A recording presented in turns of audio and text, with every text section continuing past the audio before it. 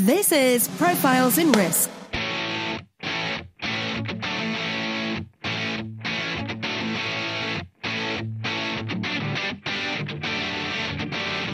Hosted by Nick Lamparelli. Every week, we interview those who risk life, limb, fortunes, career, and reputation, and those who work behind the scenes who look to protect and enlighten us about risk. You can find the show notes and other insurance-related content at insnerds.com. That's INSNERDS.com. Now, on to the show. Welcome back, everyone, to another episode of Profiles in Risk. This is a special episode where we're previewing the AI and Analytics Conference held by Insurance Nexus on May 2nd and 3rd in Chicago. A presenter there is my guest today. I'd like to introduce Aviad Pinkovetsky.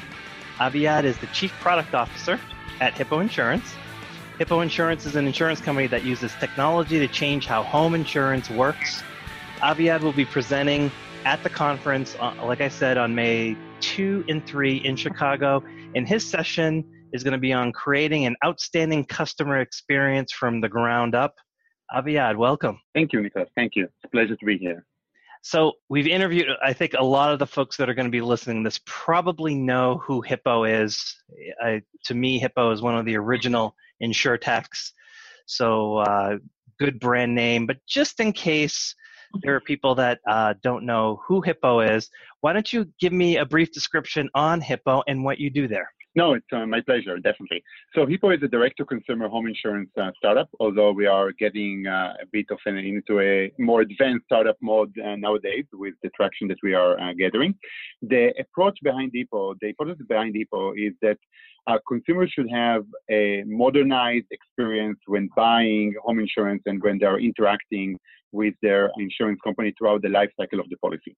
So in order to make the experience much more modernized, what Hippo did was to leverage and utilize multiple data sources, multiple techniques, including AI-based satellite imagery to assess the roof condition, whether there is a pool, what is the roof material, how far a home is from fire risk, and so on, in order to streamline the quoting experience, allowing customers to get a quote within 60 seconds and complete the purchase of a policy online without the need to talk to an agent within just a few minutes from their computer, from their laptop, or if they want to, they can also chat and talk to an agent. Then, in addition to that, we didn't just settle for improving the user experience. We also took a stab at the insurance policy itself, and we modernized this as well. So our insurance policy includes coverage for stuff that is, in many cases, omitted or limited. For example, we cover home office equipment, laptops, HVAC, appliances, equipment breakdown, service lines, water backup. And we do that in order to make sure that we have the best possible policy that meets customer where they are in 2019 and meets their expectations. Third, as a result of our different distribution model and reliance on technology and the tweaks we did to the insurance product itself, we also came up with a very competitive pricing, which allowed us to be, on average, about 25% cheaper than the main competition in most of the markets we operate in. So we've been in the market nowadays, it's almost 2 years, and we've been fortunate enough to get amazing reception from the market, experiencing a tremendous amount of growth, and it's a very thrilling time for us at Hippo. Yeah. A bit about myself.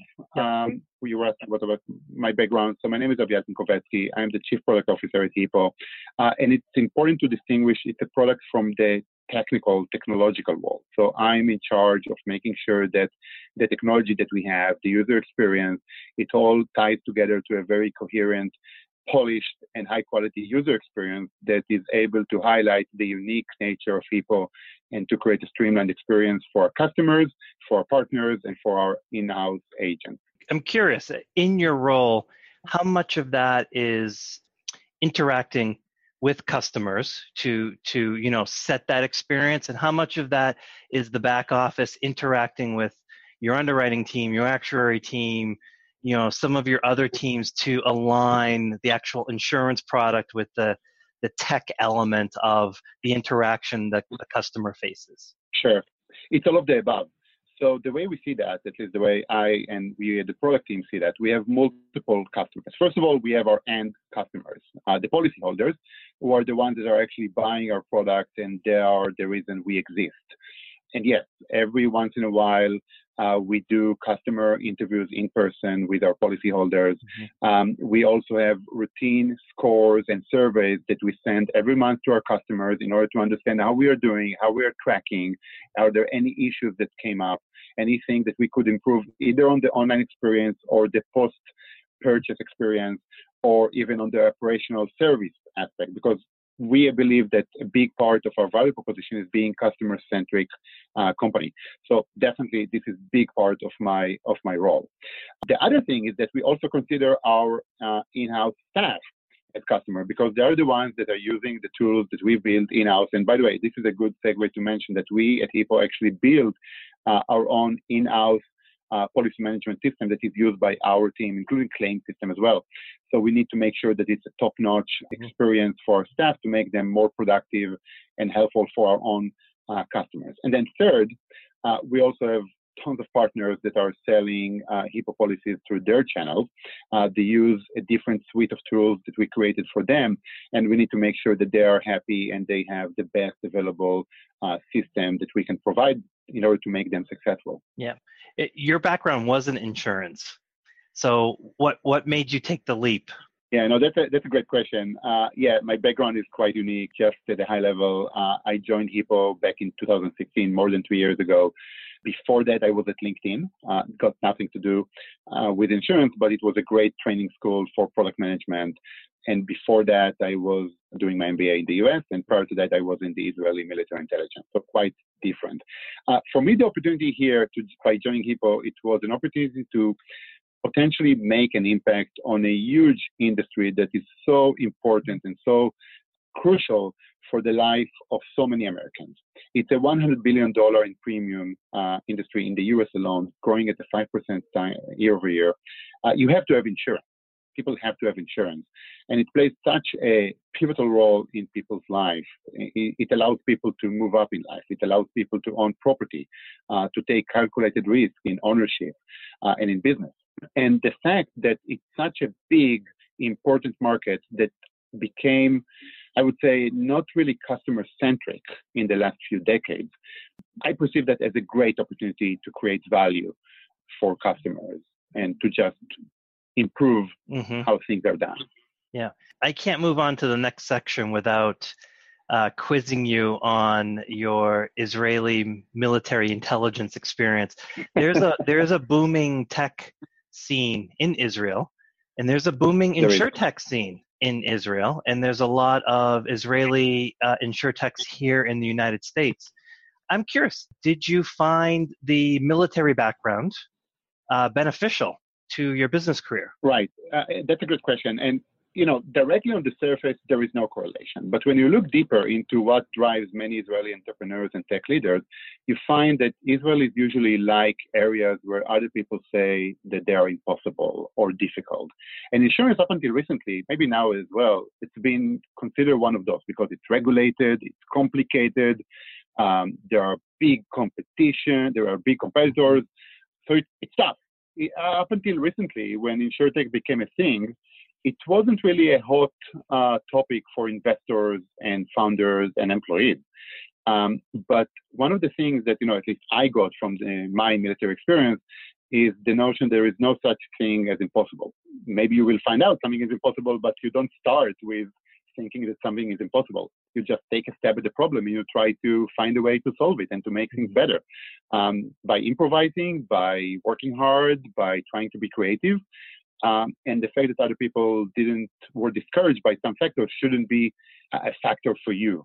I think this is something that many people that have grown up in Israel and served in the military, where you are required and you are trained and operate in this way, you find very useful in business as well. Yeah, I can imagine. Honestly, when you said that, it all of a sudden I got this idea that I was like connecting dots that might have been beneficial. It sure does seem that way. When it comes to AI analytics, machine learning, just this whole new revolution that's occurring in data science, right? Can you place that in the trajectory of Hippo? Like, it seems as though when Hippo got started, it was more, a digital version of a more modern homeowners company. But there does seem, in the news releases over the past few months to a year that Hippo is really incorporating a lot of the modern data science to change your product. Can you talk about how you're thinking about AI analytics and the future of your products? Sure, yeah, happy to. I would break it down into several kind of verticals, if you like. And the way I think about it is that it maps to different phases in the policy lifecycle. So first of all, let's talk about onboarding, which is something that partially, already exists in our existing flow. So when you create a new quote or a new policy, a lot of the data that you can create and you can pre-fill and use in order to create more accurate underwriting model and pricing model can be used by data that is optimized or obtained by AI techniques. So the example I mentioned before is the fact that right now we are providing our customers with a real-time assessment of their property based on satellite imagery that is being analyzed and being structured in a way that is based on training millions of data sets and using big data and AI techniques. So that allows us to infer on demand what is the roof condition, the roof material, the distance from a tree, whether there is a pool, trampoline, and so on. Stuff that is much more difficult to be obtained from traditional sources. Then, when you move further into the quoting experience, you could use AI in order to assess what is the ideal proposed package in terms of coverages deductible for a person based on mapping that was done on numerous additional data points that were analyzed. So this is one piece of the puzzle. It's mostly about the onboarding and the quoting. And of course, there are some additional potential implications around marketing and top of the funnel acquisition, but I won't get to that at this point. Then when a customer becomes a policyholder, you could also use AI on a continuous basis in order to assess their needs and what their coverage should be along the life of the policy.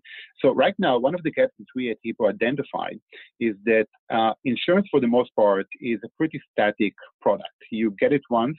The lifetime expectancy for a policy, home policy at least, is 7 to 9 years on average. But the number of updates that the policy has gone through is very limited. People don't call their insurance company when they replace the roof, or when they expanded their home, or when they renovated their home. They usually don't. But nevertheless, those could be significant changes that affect one way or the other on their risk profile or on the coverages that they require. So by using AI, you could create a continuous monitoring of the customer's needs and risk level in order to continuously update their policy. So this is the second vertical. The third element here is once a policyholder needs or a customer needs to submit a claim, then AI could actually be used not to create a chatbot experience, which I personally don't think is the right experience that customer expects, but rather think about it this way: you call the FNOL, and later on you talk to the adjuster.